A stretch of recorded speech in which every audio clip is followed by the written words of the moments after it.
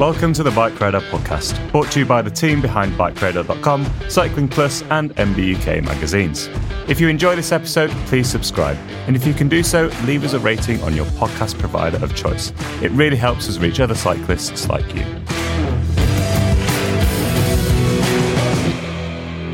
We're talking all things gravel for our new 7-part podcast series here on Bike Radar, hosted by yours truly, Catherine Moore.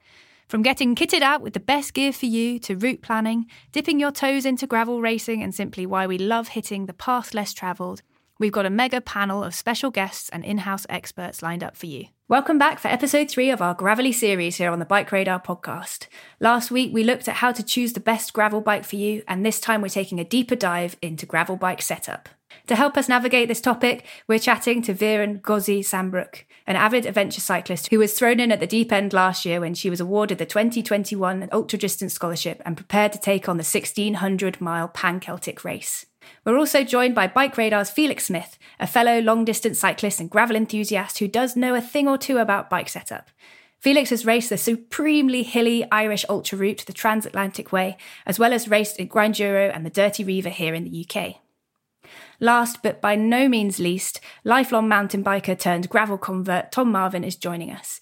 With nearly a decade of bike testing experience under his belt, Tom's take on gravel kit and setup options from a mountain biker's perspective is a really fascinating one.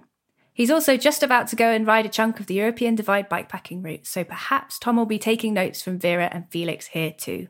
Welcome everyone to the Bike Radar podcast. Hello, Catherine. Hi. Thanks for joining us. So we've got a really nerdy one today, which I'm very excited about. We covered a very broad look at gravel bikes last week with choosing the gravel bike, but now it's really delving down into the details of specifically the bike setup for you and for the kind of events you want to be doing. So there's loads of different aspects of gravel bike setup to look at, whether it's gearing or braking choice, 650B wheels, 700 different tyres. But I think the fundamental is how you're seated on the bike and your bike position. So Tom, you've come from a mountain biking background into gravel riding. Has that changed your position on the bike significantly? How does it feel in comparison? I'm not sure it has changed my particular position on a gravel bike. I'm a bit of I like a racy gravel bike, much as I ride road bikes occasionally, and I like a very race-focused road bike, and I think that's probably had more of an impact on my gravel bike setup. I guess partly because I'm more, I wouldn't say I'm comfortable in a racy setup, but I like being in an aggressive position on a drop barred bike. And I think my mountain bike background maybe has helped me with the confidence aspect to be in that aggressive position on the bike. We chatted in episode 1 of the podcast about how if you're new to gravel, the feeling of your tyres losing traction can be a little bit daunting for some people. But obviously, having mountain biked for 20 years, that for me is almost part of the fun. And so I think, if we're talking about gravel as a whole, you have everything from super aggressive race bikes that maybe are a little bit more sketchy or a bit more twitchy, up to like really comfortable sit-up and cruisy bikes, which are maybe a little bit safer in terms of their geometry and handling. But personally, I've come from that mountain bike background where I'm quite happy with maybe a slightly more aggressive setup. So that's probably where I sort of sit on the setup side of things and on the shaping thing. I think one of the things I sort of had thought about when we were talking about this podcast was in mountain biking, position on the bike isn't something that's discussed very much. You buy your bike and you might think about the reach and the seat tube length and the geometry from a handling perspective. But I think on the road side of things, there's a little bit more of a focus, or maybe there should be a bit more of a focus on the bike fit and how it fits your body shape and how flexible you are and what position you want to be in for how long. And I think from a gravel side of things, that's probably something that's a bit more worth considering. That's really interesting to hear that, the mountain bike fit, because I ride different bikes. I've got the gravel bike, road bike, mountain bike, and I've had a bike fit for my sort of road bike and gravel bike position, but I've not had one for a mountain bike, and it's something I've been considering, but it's one of those things I think you don't hear talked of much in terms of, mountain bike setup. No, I think it's something that maybe should be talked about a little bit more. But it feels like, I guess, on a mountain bike, you're often a little bit more mobile over the position of the bike. You're rarely sat in one position for an extended period of time where the fit comes in. So when you've had your road and gravel bike fits, have you had a different one, or has the person who's been doing the bike fit suggested different things for your gravel bike to your road bike, or?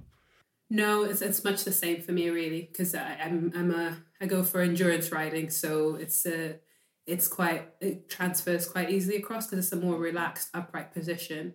So all that's different really between my road bike and my gravel bike is I just change the wheels from my gravel bike to thinner ones, and everything else is pretty much the same. Nice. Whereas I suppose that would be quite different if, for example, you had a very aggressive sort of cafe or club ride position on your road bike, when you're only going out for a couple of hours, versus, a gravel bike that's designed to tackle steep, rooty tech. It could be completely different, but that's fascinating, I guess, because you're coming at it from an endurance standpoint, that you just need to be comfortable on those bikes for really long periods of time. How about you, Felix? Does that sort of apply to you, or do you vary your position quite greatly across different bikes? Yeah, so I guess I've come from a similar position to Vera, really, being a bit more endurance focused.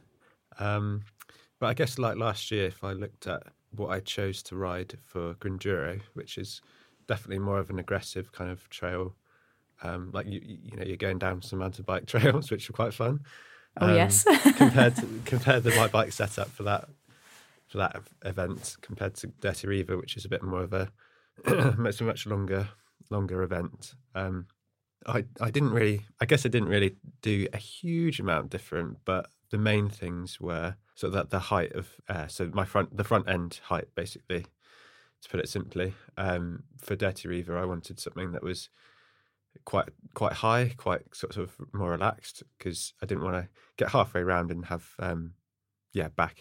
backache, or I just wanted to do the distance and have a bit of fun. Whereas for Grinduro, there were a few kind of hill climb sections, as well as kind of mountain bike trails.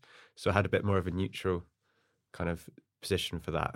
And I guess there's loads of different setup things that you could go into, but overall, kind of position wise, wasn't a great deal different between those two events, but some subtle changes with the height. Definitely. I think the thing that I find most noticeable when I hop between my road bike and my gravel bike is simply the use of flared bars. And this is something that's really quite common across different gravel bikes. It could be the same position on the hoods or slightly flared at the tops, but then much more flared at the ends of the drops. Is this something that any of you use on your gravel bike setups? My gravel bars are definitely, I think they've got about 16 degrees of flare. I like the way that is. I spend, if you're riding sort of more technical descents off-road, I tend to drop down onto the drops to give a sort of better hold on the brakes rather than sort of sitting on the hoods and feeling like I'm going to pop over the front. And I've often found when I've had like very little flare, a couple of degrees or whatever, I find that the inside, because it's quite shallow drop as well, like the inside of my wrists sort of like catch on the radius of the tops, and I find that quite annoying, especially sort of if you're negotiating more technical terrain. So yeah, having a flared bar I think really helps off-road. But yeah, with the technical stuff. And another thing that I just thought of there, Tom, was when you are sort of breaking down a steeper descent on drop bars and you're in the drops, just being able to grab the brake levers properly. I don't have the longest fingers in the world, and I think I'm not, by no means, they're not short. So I think making sure that your levers are in the right position is pretty key. Definitely, and that's something that's costs absolutely nothing to change, and it could be a 5-10 minute job that could make just your general position and being able to reach and comfortably control the brakes much easier. I don't think you're able to adjust every single type of brake, but that's definitely one you can check in on, especially if you have slightly smaller hands like me. And another thing about the flared bars, while we're on the subject, and Vera will probably agree with me here, is that it just gives you so much more space for stuff up front. So like getting a wider handlebar roll. Is that something that you do, Vera? So I actually haven't got flared bars. It's something I'd love to try. Ooh. But because my bike doubles a lot as I'm literally changing between 28mm wide tyres and 45 gravel and road, I've just got the sort of standard handlebars even when I'm off-road. So I've not had the joy of using flared bars. I'd really love to try that, and I would love more real estate up front, because that is often an issue when I'm bike packing. I've got the really narrow width and I have to squeeze everything between that. So yeah, I do look forward to having a go at having flared bars on my bike, but not yet at the moment. I think it's a bit of a game changer. In fact, going back to road bikes, I just then feel like really tucked in and tiny, which is great for aerodynamic benefits, of course. But yeah, that sort of stability that you get going down over the rough stuff with flared bars is really great. Tom or Felix, have either of you tried those super wide bars that are like on trend in gravel at the moment? What are your thoughts on those? I've not tried some. Our former colleague Matthew Leveridge one day presented me with some utterly ridiculous wide drop bars. PNWs, yeah. I can't remember how wide they were, but they were silly. And I said I would put them on my bike. I was like, oh yeah, I'll do this. And then I was like, I'm not doing that. I mean, at what point do you not just think, let me just have a standard sort of street bar like a mountain bike? Exactly, this is it. Yeah. That's the debate, yeah. I guess a wider bar will slow down your cornering. Mm-hmm. So I think going from maybe one extreme to another is, it's going to have a massive impact on the handling of the bike. So I think if you are thinking about changing up, maybe it's a good idea to try smaller steps. That's very wise and sensible. Also, aesthetically, those really wide bars look ridiculous, and I ain't putting that on my bike. And I've got one of those grit forks, one of those Lauf suspension forks on my bike, but I ain't putting silly wide bars on mine. You got to stop somewhere. Nice. So that's position. I think a really good place to move on to next be some of the group set aspects. So gearing and braking. Could I ask one more position question though before we do move on? Yeah, go for it.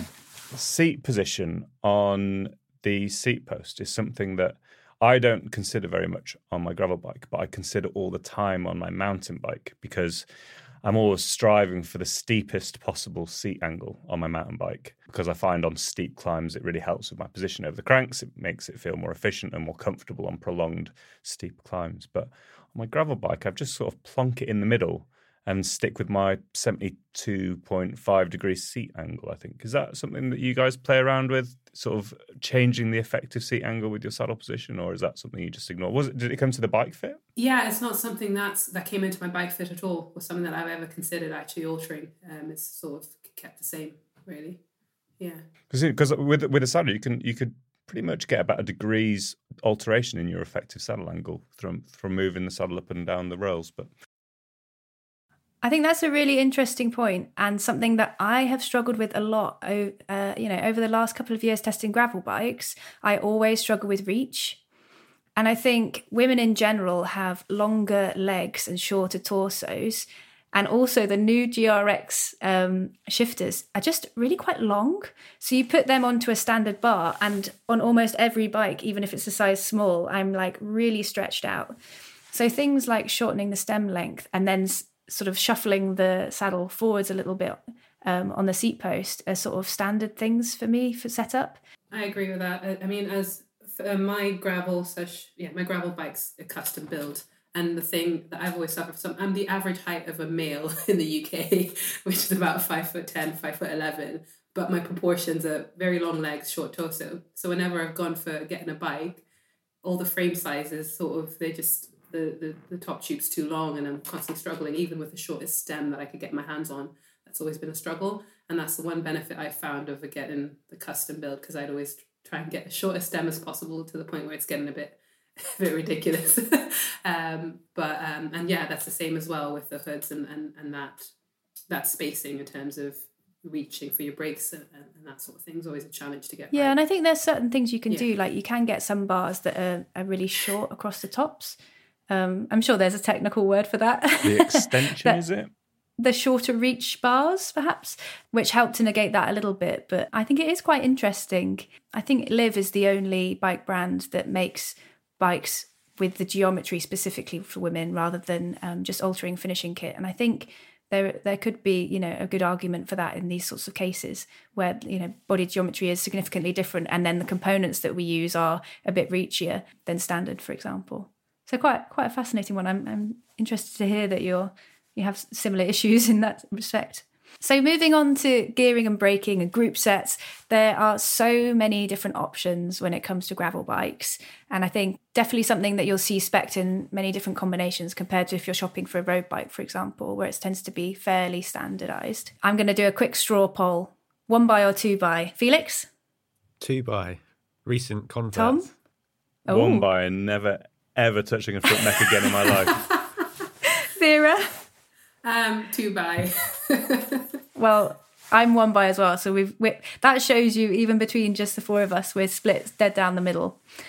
So, Tom, why do you love 1x? I love the simplicity of it. I hate front derailleurs. I like the way that the Access group set on my bike shifts, and I'm running a mullet setup. So I have road bike shifters, Force ones, paired through the magic of wireless encryption to a mountain bike SRAM XX1 rear mech and a mountain bike 10 to 52 tooth cassette. So I have a 520% gear range. And yes, I don't have those small steps between all my gears, but I've never found myself really wishing for that on a gravel ride. Now, on a road bike, 2x all the way, but on a gravel bike, doesn't bother me. Nice. Vera, what would your counter argument be for 2x? So 2x, for me, it's those smaller changes in gearing. I just find that a lot more comfortable. I get really annoyed when I've got, when my cadence or things has to change very much. So having those smaller graduations, for me, that's the winner on the 2x. And also just the bigger range. And because for a gravel bike, when I'm going on my adventures, it does involve quite a bit of road sometimes to get there or in sections. And it's much nicer to have that big range where I can get to the top speed, quite easily as well, but also still be able to spin up those hills. So it's just the range that it gives me is amazing. Yeah. But yeah, I do envy the simplicity of 1x. I do enjoy that off my mountain bike. But for a gravel bike, I'm quite happy with a 2x setup. I think that just goes to show, like, two polar opposite answers. There's no right or wrong answer. It just completely comes down to what your personal preference is, what kind of things that you're riding, what's important to you. So yeah, it's definitely a tricky one. And we spoke in the previous episode about gearing, and that a lot of these bikes out of the box are completely overgeared for like typical British gravel riding, for example.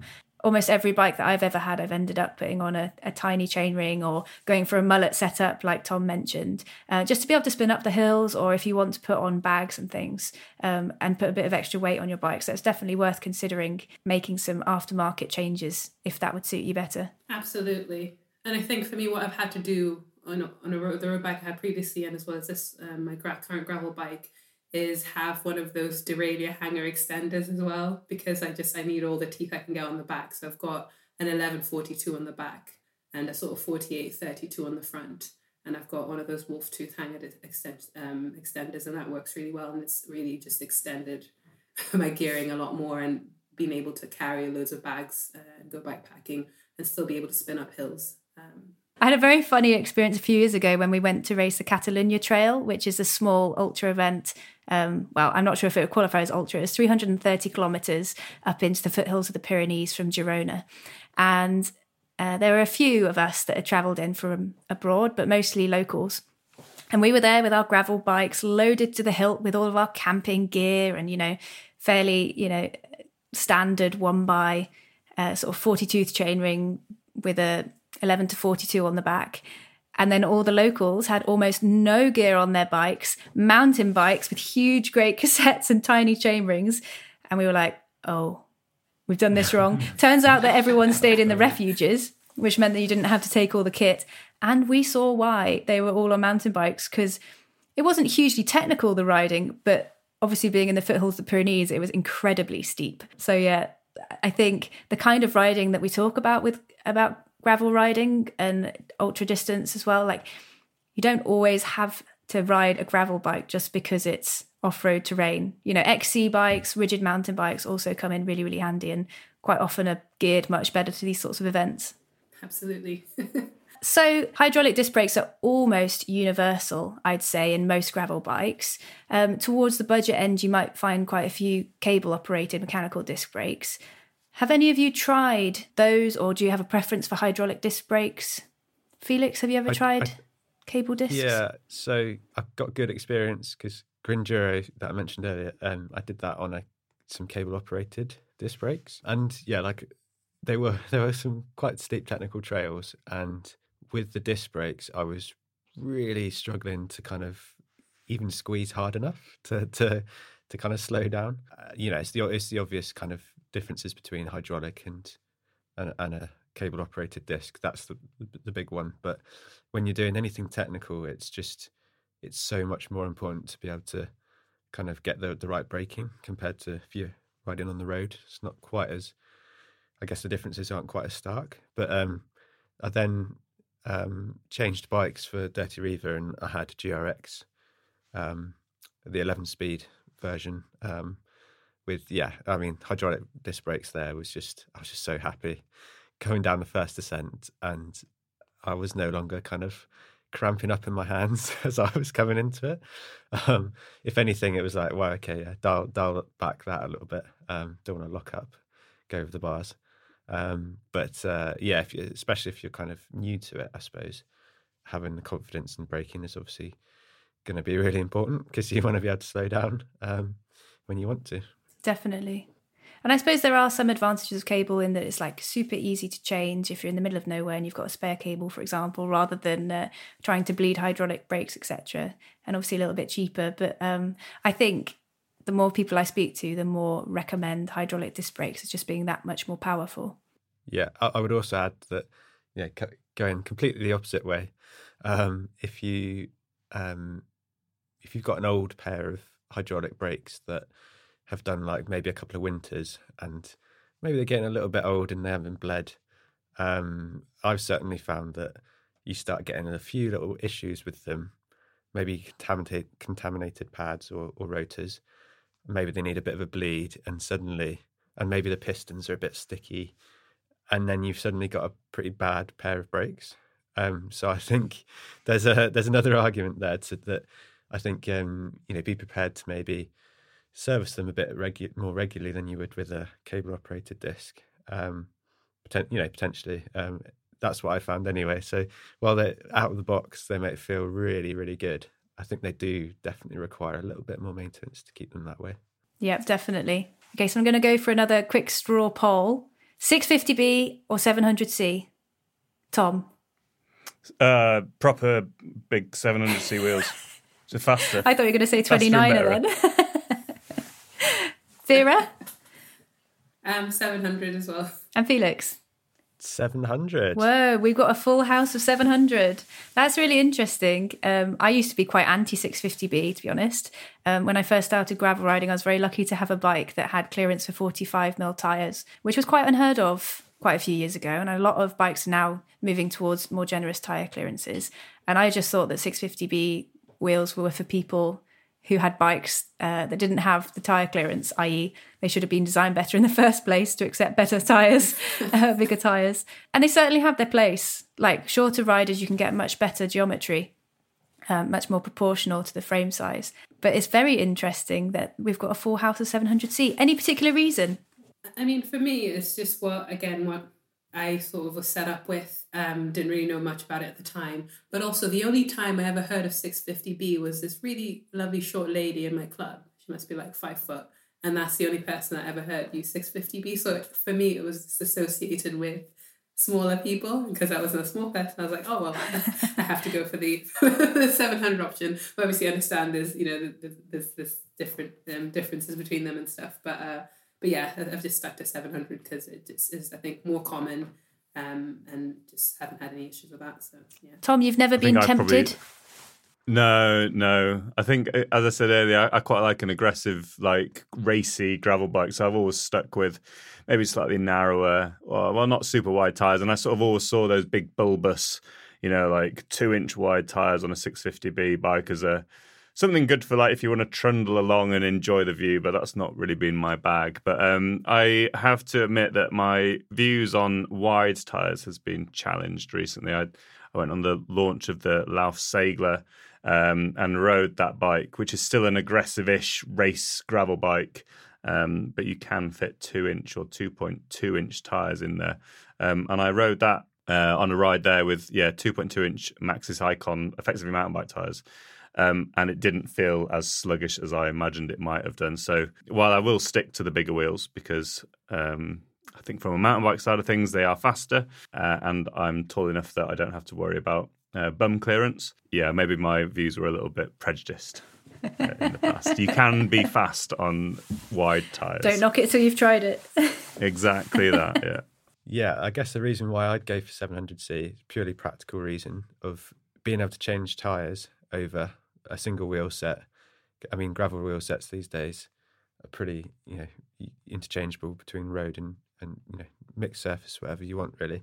So being able to just quickly change a tyre and make your bike more roadworthy, and then maybe on the weekend you want to do a big gravel ride, great, I'll just switch to some wider tyres.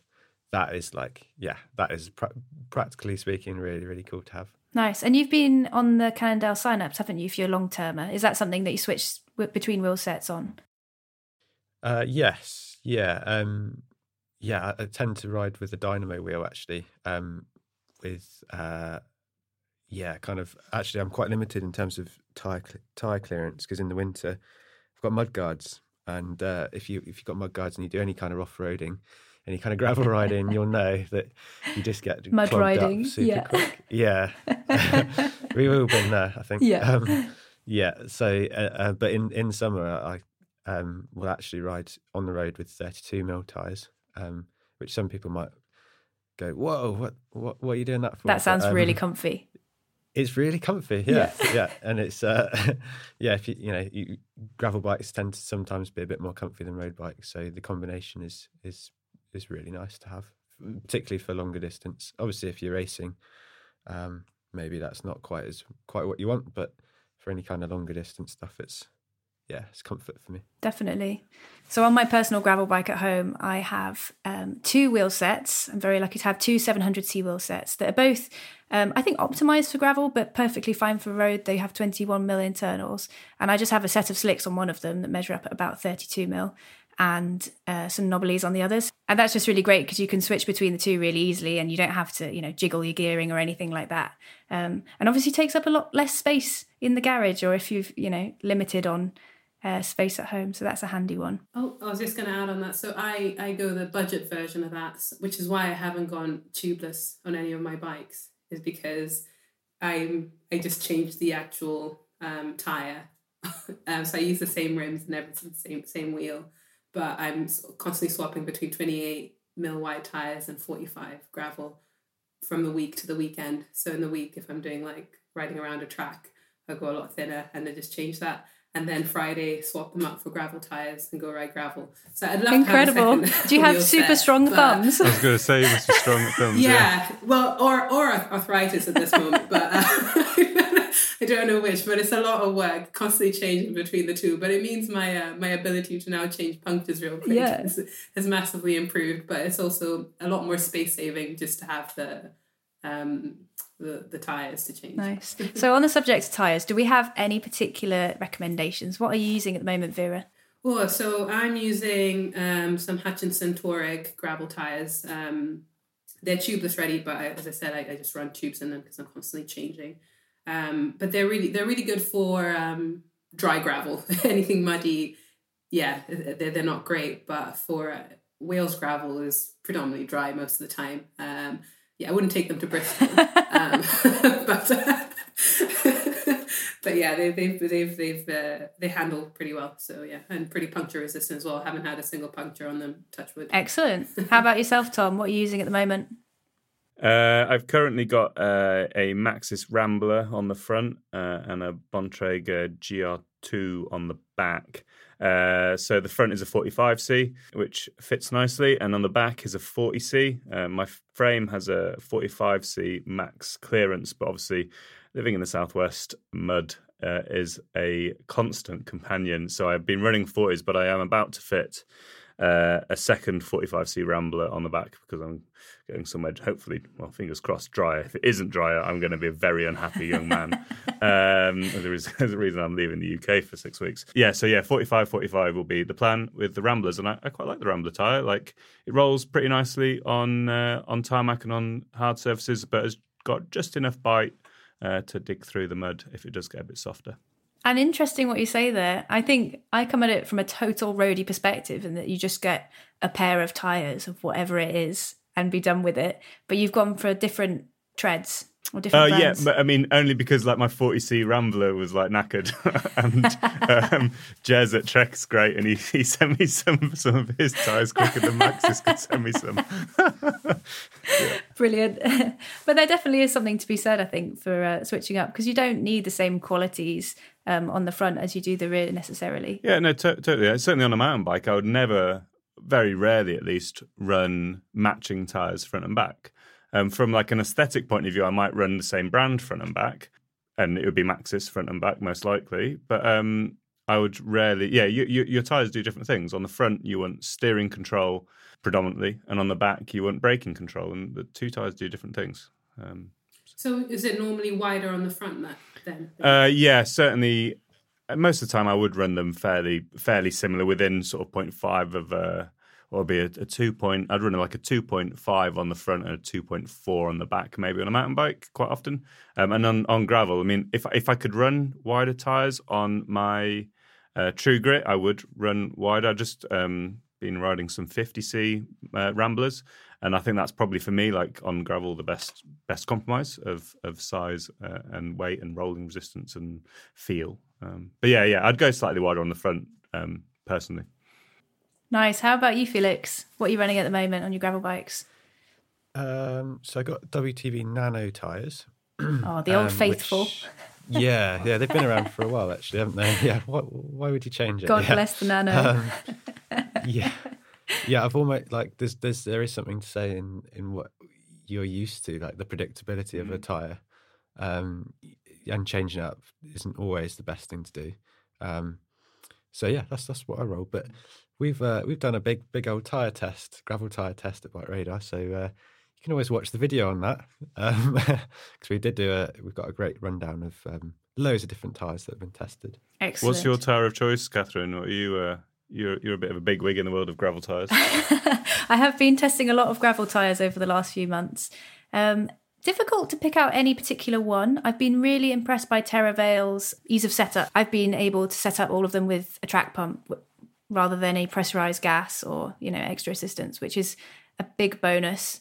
The WTB Nano has got this little place in my heart because we've been together for a long time, and it's always a good, go-to.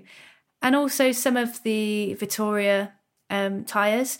I think with Vittoria, you have to be quite careful because you remember that they were developed initially for cyclocross, which is essentially riding through mud and grass.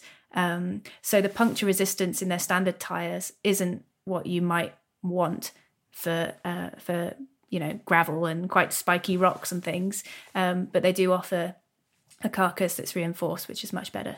Their Terreno Dry is a really interesting tyre that's like almost slick down the middle with a very low profile sort of honeycomb structure, and then much more aggressive knobs on the edge where you really want it for cornering. So I really enjoyed that one in particular.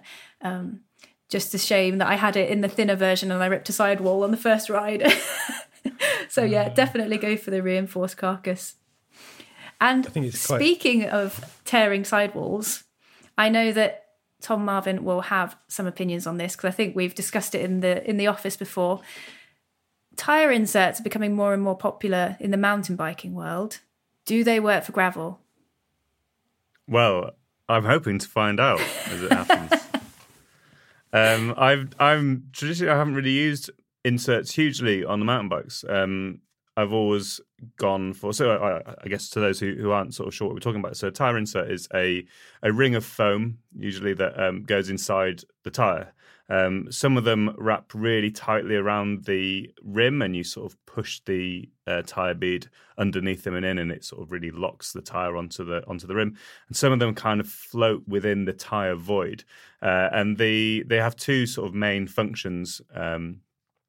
although not all of them do everything. But the two functions really are to protect against pinch punctures. So when your tyre hits like a square edge, it sort of squashes itself down, and a pinch is when the thing that you're bumping over and the rim pierce the sidewalls of the tyres. And so having a bit of high density foam that sort of sits between those two bits of tyre carcass that would pinch together and puncture protects from pinch punctures. The other function of a tyre insert, which, as I say, not all of them are there to do, is to offer extra tyre stability. So when you corner with a low pressure, the tyre rolls on the rim. And having a piece of foam in there that's tightly wrapped around the rim and pushes against the sidewall prevents the tyre from rolling side to side. And some people claim that it improves the feel of the tyre, it improves cornering traction. You can run lower pressures with less chance of rolling the tyre off the rim. So in the mountain bike side of things, they're fairly well established. They're very Marmite. We've colleagues here who swear by them and colleagues here who swear at them. I haven't really used them very much because I am mechanically incompetent and, generally speaking, I think we've learned this from your tubeless setup woes. Yes, I'm not a fan of adding complication. However, and so thus far on gravel bikes, I haven't used them much. I have been on rides with people who have punctured torn sidewalls and using a Cushcore setup and then being able to ride home 20 or 30 kilometres just on using the foam and the tyre with no air in. And that is obviously a massive benefit of them, is that it's a get-home sort of safe system. But I have just received this morning in the post Rimpact's tyre inserts it's actually for their cross tyres and wheels, so 35 to 45C widths, and they have a gravel insert coming. The reason why I've done that is because obviously, as you sort of mentioned, I'm going bike packing. I don't like punctures. And so the thought of having some extra puncture protection, especially for the rear wheel, for me was really interesting. I did chat to Simon Bromley and Warren Roster about inserts a few weeks ago in the office. My worry, I'd ridden a bike with inserts and also with a set of tyres that I'd not ridden before, and it felt horrible. Like it dragged and it felt really slow and painful. And I was like, God, that put me right off. But Simon is more scientifically or technically minded than I, and he's done some research, and apparently they can cost maybe a watt or two. So that is relatively meagre. And so I think it was just the tyres that my friend was running on his gravel bike were just terrible tyres that I would never want to put on my bike. So yeah, I've got some inserts which I'm going to put in mostly at the rear to protect against punctures. So how are we going to find out how they fare? In approximately 14 weeks' time, when I come back into the office, I'll tell you if I had any punctures. I'll be checking out your stories, actually. Yeah, there'll be stories as well. There we stories. go. Yeah. There we go. So yeah, that's my uninformed take on the tyre insert. Big in mountain biking. I think potential in gravel riding if you're someone who is looking for those qualities. Nice. Well, we'll keep our eyes peeled to hear how you... Hang on, that doesn't make any sense. Keep our eyes peeled. Well, we'll wait to hear from you how you get on with those. But that's definitely an interesting thing that I think we could be seeing a little bit more of in the gravel world in coming years. I think so. I think they're a really interesting type of product, and I think there's a lot we could talk. I could talk for a long time about this sort of thing, and I don't think our listeners really want to listen to me rabbit on about it all. But there's lots of pros and cons, and you know, some people will find they work really well for them. Other people may think it's a waste of 80 quid. So drop a post in suspension for gravel bikes. We've obviously had a major launch this year with SRAM bringing out their Explore Axis with the RockShox Rudy fork up front and then the Reverb Explore Axis drop a post. Is this something that anybody's tried? Any sort of short travel options on gravel bikes? What are your thoughts on adding suspension to what's otherwise a rigid bike? Get a mountain bike. I've had some experience. Actually, no, that's not necessarily my opinion. But a lot of people have that opinion. I have some experience with this, I guess.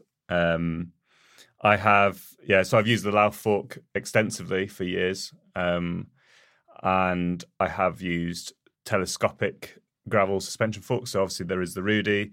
Fox has just launched the 32 Taper Cast, I think they've called it. And obviously a lot of big noise about these two big brands bringing out their gravel forks, but there have been many others before these. It's just that they either weren't marketed very well or people didn't care about them because they weren't RockShox and Fox. But anyway, that's my little rant out the way. I think they're interesting. I think they certainly have a place for the right person. I think they may be potentially easy to misunderstand what they are good and not good at. And I think each of them has their own unique performance attributes. So I guess you could split forks into, I reckon, 4 camps. You've got your rigid fork, the classic one where, much like a road bike fork where it's a rigid fork. You'd have the Lauf, which is a leaf sprung fork.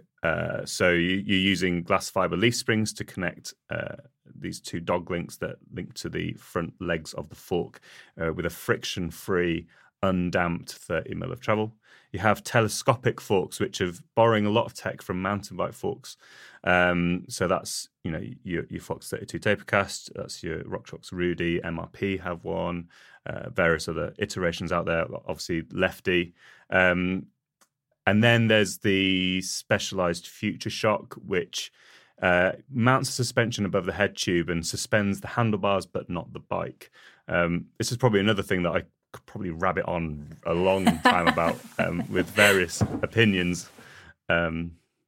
But yeah, I think they're all interesting, and I think you can't tarnish them all you can't paint them all with the same brush. I think they do different things depending on the design of what you've gone for. So run us through the Lauf. You've been using that fork for a few years now. What is it that does for you that makes you think it's worthwhile?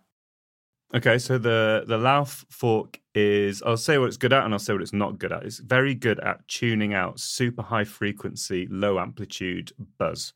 So when you're riding along, like a classic gravel road, it just smooths everything out because there's no friction.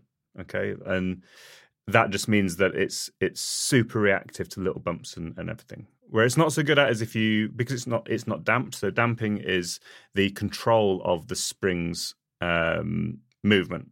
So effectively, the Lauf fork is just like a classic spring you'd get out of your ballpoint pen. It just like twang, it twangs up and down. A damping would stop that twang in its path and slow it down. And that's what a mountain bike fork, they all rely on those. And that's why the Lauf mountain bike fork wasn't very good. But a telescopic fork has oil dampers in there which slow it down and give you a bit more control over the stroke of the fork. The issue with those is that they have seals, and seals introduces friction. And on super high frequency, low amplitude buzz, friction is inevitably going to impact on how well the fork copes with those. It might feel great when it's box fresh, but over time it's going to need a bit more maintenance to look after it. However, because it's got damping, and the structure of those telescopic forks means they're a little bit stiffer than the Lauf fork, which can twist and twang a little bit in the wrong situations. And that damping does mean you have a bit more control over it. You're also going to have a lockout on there. So if you are on the road and you want something absolutely solid, you can have that. And then if you look at the Future Shock, the forks that sort of sit underneath the head tube suspend the bike. So the frame itself moves less when you hit a bump. And that, in theory, means it's faster. As far as I can tell, it should be a faster thing. The Future Shock suspends the handlebar, so while it improves the comfort, it doesn't stop the bike from oscillating over those bumps. It's very fascinating. I'm like nerding out right now. I'm just sat here like, oh, Tom, I can listen to you talk forever. Haven't used any of this stuff, but like it just takes me back to my mechanical engineering degree, just hearing all these springs. Oh God, you're probably way more qualified than I am. This is really good amplitude and frequencies. I'm like podcast. Having a whale of a time just listening to you right now. I think it's really interesting. It's, like on a mountain bike, there's very few people who ride mountain bikes now without suspension because it's so proven that it makes you faster, it makes you more comfortable, and it reduces fatigue. And I get like the classic, the traditionalist view of, if it's got suspension, just ride a mountain bike. But I do think they're different, and I think they do different things, and they're there for a different reason. So yeah, each has their pluses and minuses. Absolutely. I think I might be stuck in the dark ages because I do really enjoy a rigid bike, but I think there's so much that can be done by altering your tyre pressures and just tweaking that in terms of giving you more comfort. That obviously might cost you much less or nothing compared to forking out if it's like, I know Redshift do a stem that has an elastomer, changeable elastomer in it, so you get a little bit of vibration absorption up front, or then moving on to the sort of more mountain bike analogous suspension that's been around for a little while and sort of heightened in popularity recently. I think this is probably somewhere where we'll see a bit more growth in gravel over the next few years, and there's quite a few brands that are now building suspension into their bikes, like the BMC, for example. I think something like 20 mil on the rear. And I think we'll probably see a little bit more of that for riders looking for a little bit more comfort. I don't think it's quite been proven yet, just whether these suspension systems do make them faster or not. I think I would argue that they almost, if you exclude pan flat or pan smooth mid-American, like basically tarmac roads that happen to be a bit dusty, I'd put money on suspended bikes being faster, so long as it's suspended in the right way. Yeah. And like take the the Lauf True Grit and the Segler, they are race bikes. And they're not designed for bike packing. They're not designed to be like bimbling around the countryside. They're designed to be, arse up, head down race bikes. And they're smoother. And thus it means you can pedal better, you're more comfortable, and you can pedal longer. And I would genuinely put money on them being faster. I'm also in the camp that of sorry. excuse me. I'd also say that I think in the future we're going to see way more thought being put into the rear part of the bike, in the comfort that you can get from the rear part, because I think it's like you said, there's quite a few options for suspending the front part of the bike. Like you could go down the route of a stem like the Redshift stem, or if you're lucky enough you could get suspension aftermarket. But I think in terms of sort of frame design, I think we're going to see that change quite dramatically over the next few years, because I think it's not something that you can upgrade particularly easily. Obviously, you can get as wide a tyre as you can fit in your frame, but you're pretty much limited to what the kind of design and the construction and the materials of what the frame's made out of. When you've experienced sort of that washboard gravel and you're hitting that at speed over time, it wears you right down. And I've no doubt that you'd be faster because you're less fatigued if you had that sort of comfort built in. I was wondering, how much of a difference do seat posts and this sort of suspension seat posts and things like that? How much difference does that make to comfort compared to frame and other parts? It's a really good question, actually, and I kind of missed that out there. But yeah, suspension seat posts are another upgrade that you can make to help that rear suspension. I think you've got to be careful with a suspended seat post, because if they have like a parallelogram design where they offer genuine like travel, you're changing the dynamics of the distance between the cranks and where you're sat, and so that will have an impact. I run a Canyon VCLS 2 seat post on my Lauf, which is like a two-piece seat post that has a bit of more back flex, again, just to take the buzz out. It doesn't have like lots of vertical travel, but it certainly helps reduce buzz. And as Felix alluded to, there are numerous bikes coming out now with those slightly flexier or vertically compliant back ends, whether it's the Segler or the Topstone or the URS or various other ones. And I think there is an element of additional comfort from there, which will impact on sort of fatigue and thus speed. I don't think anyone's sort of suspecting that. Remember the Niner full suspension gravel bike that came out Eurobike about 4 or 5 years ago? Looked utterly terrible. I don't think we're going to see bikes like that coming, but I think we will see a lot more bikes coming with compliance, like genuine compliance built into frames. Definitely. And going back to what you were saying about the future shock there on Specialized and how, suspension is going to be some of the smoothest and fastest, we have seen a whole raft of pro wins on the Specialized Diverge across the American gravel scene, with riders such as Alison Tetrick and Lawrence Ten Dam doing exceptionally well on some of those bikes. So whether you agree that they're effective or not, you know, they're really racking up quite a number of wins. Don't get me wrong. I don't think they're ineffective. I think also Specialized can get some good athletes on their bikes. I think I can't remember where I can't give you a source sadly, but the science of suspending the bike over the handlebars is fairly, I'd say it's fairly robust. If the bike is not pitching backwards and forwards over something, it is going to run smoother, and a telescopic fork or a fork-based suspension will do that more than a stem-based one. You will obviously get the comfort, or a lot of the comfort benefits, from a stem or from a Future Shock, but I would still suggest back to back. A properly suspended frame will be better, personally. Definitely somewhere where we're going to see. I ain't Lawrence Ten Dam, and he can beat me on anything, I'm sure. Put him on my mum's shopper bike and he'd beat me. Brilliant. So I think we should wrap up with some setup tips specifically for those who are looking at loading up with bags and travelling off, as Tom is about to do, and as I'm sure we've all got some exciting plans to do this summer. Are there any particular modifications that you can make to your bike, or things that you've tried, Vera, to make your gravel bike more bikepacking friendly? Oh, I mean, when getting it made, or when I was getting my custom bike built, I just asked for as many mounting points as possible, really. And that's, everywhere across the bike. I've got like 4 bosses on each fork, and the down tube and everything. And it's just maximizing where you can put bottle holders and be able to put tools and that sort of thing. Really helpful.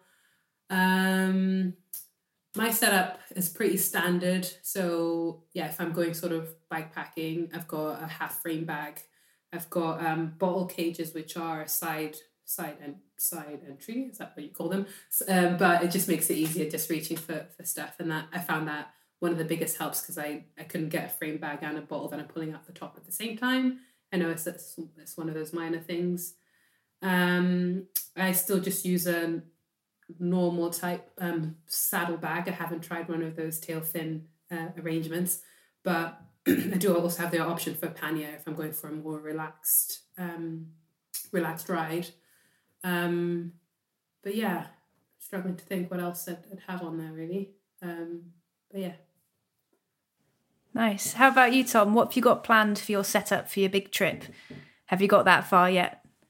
I have just sent an email to someone about getting hold of some bits. I've been very lucky to have been lent a tail fin setup for the bike, which would be great. So I've got a tail fin on the back with 2 of the 10-litre bags to go on the side.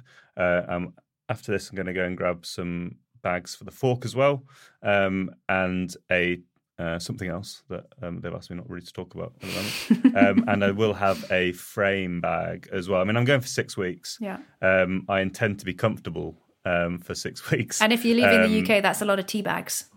That's you need a lot of tea bags. Where are you off to, Tom? Sorry if you don't mind. I'm going to go and I'm not doing the whole route, but I'm going to go and ride a portion of the European Divide.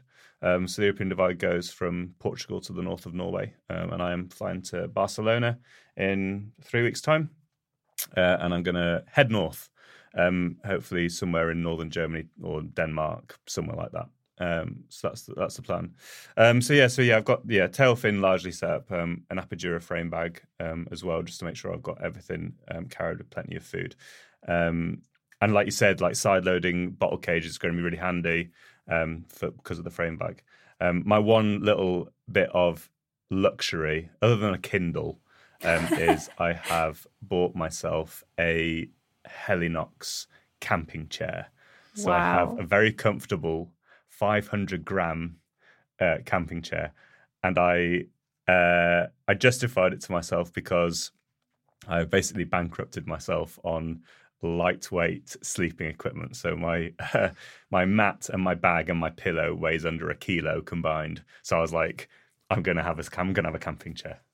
So yeah, Just to offset that very lightweight kit. That's the thing. I figured if I was going to go for like a week, then I would go like super light. But if I'm going to go for 6 weeks, I want to sit down and not on the floor for 6 weeks.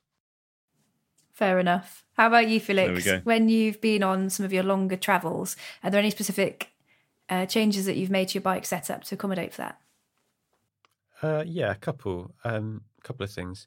I think the easy one and the kind of nice one for me is bar tape. Quite often you get a standard kind of thin-ish bar tape on a bike that comes stock. So yeah, get a nice squishy bar tape, and then getting the right. I know it's a dodgy one to do just before a trip, but saddle, obviously, saddle comfort's a major thing. Yeah, and it's so hard for to give any recommendations out, but I think the width of your saddle is obviously one of the things that you can actually check yourself, and make sure that the saddle that you wear, you've actually got at the minute, is not too narrow or too wide for you. And you can actually do that quite easily with a piece of tin foil on a step and do some measurements. I think there's a Bike Radar article that helps you do that. So yeah, I'd say your contact points are obviously really important, and then your footwear as well. Maybe this isn't to do with the bike, but I suppose you're making that decision whether or not you're going to go flats or SPD pedals that you'd use on a mountain bike or gravel bike, or you want to go full road. If you maybe hardly doing any gravel on your route, then you might want your trusty road shoes. But yeah, I'd say don't be afraid to go for flats if you're not used to clipping in. You don't want the pressure of that, especially if you're going for like a longer distance thing. And you're not all about speed. Then being able to just hop off your bike into a shop without slipping over on a supermarket floor. We've all been there. Yeah, I think there's things like that can just make it just a little bit more enjoyable. Brilliant. Well, I think that wraps up many different aspects of gravel bike setup. Thank you very much, Vera, Tom and Felix, for joining us today, and best of luck in all of your upcoming challenges and adventures. I hope there's been plenty of gems in there for you today, but if you'd like even more about gravel bike setup, then of course there's a comprehensive guide on bikeradar.com, which we'll link to in the show notes. Make sure you subscribe to the Bike Radar podcast, and while we are there, we'd really appreciate a 5-star review. Stay tuned for loads more of where this came from too, with our top tips for planning a dreamy gravel ride coming up next week.